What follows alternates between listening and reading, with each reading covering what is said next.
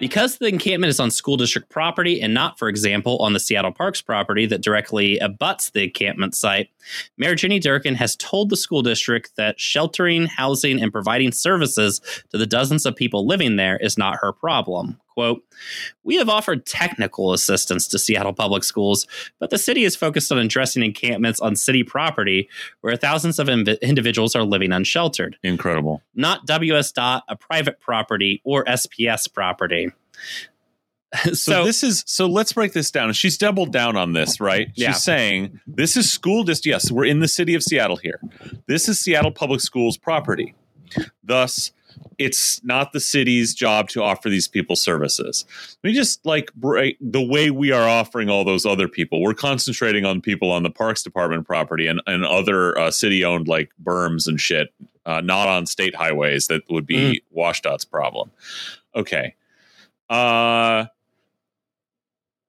This is totally fraudulent, and the purpose, I think, we'll see, is basically just to run out the clock on this administration. I mean, this is just it's complete bullshit. First of all, you have to understand that what we know, that the city likes to talk about how they're offering services, but we know we aren't housing fucking people. There's we're housing very few people. Okay. They don't have enough services to go around. So the actual reason they're not doing anything is because they have nothing to offer these people. Okay. Yeah. But what's funny about this is it's coming from this very inside City Hall mindset that I think they're just giving up and just going with, because it'll work to run out the clock on this administration, which is well, what we actually offer to people is sweeps where we fucking shuffle them off. That's what we do. That's our actual response. And a few people, the tiny few, might get hooked up with some transitional housing,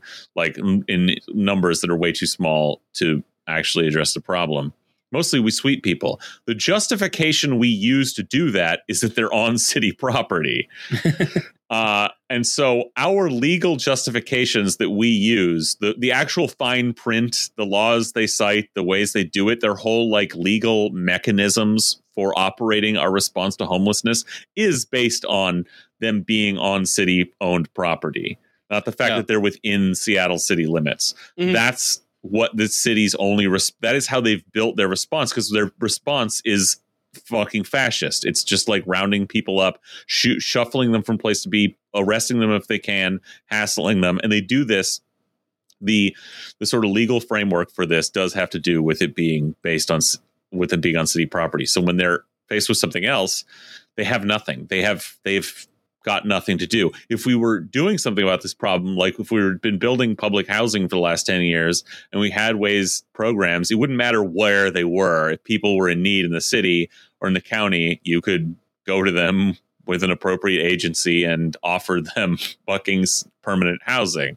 But that's not what we're doing here. So just completely fraudulent bullshit. That is, I don't think it's really meant to even sell anybody on it. It's just meant to just kick the can. Just she doesn't want to be mayor anymore. She's got 6 months to go.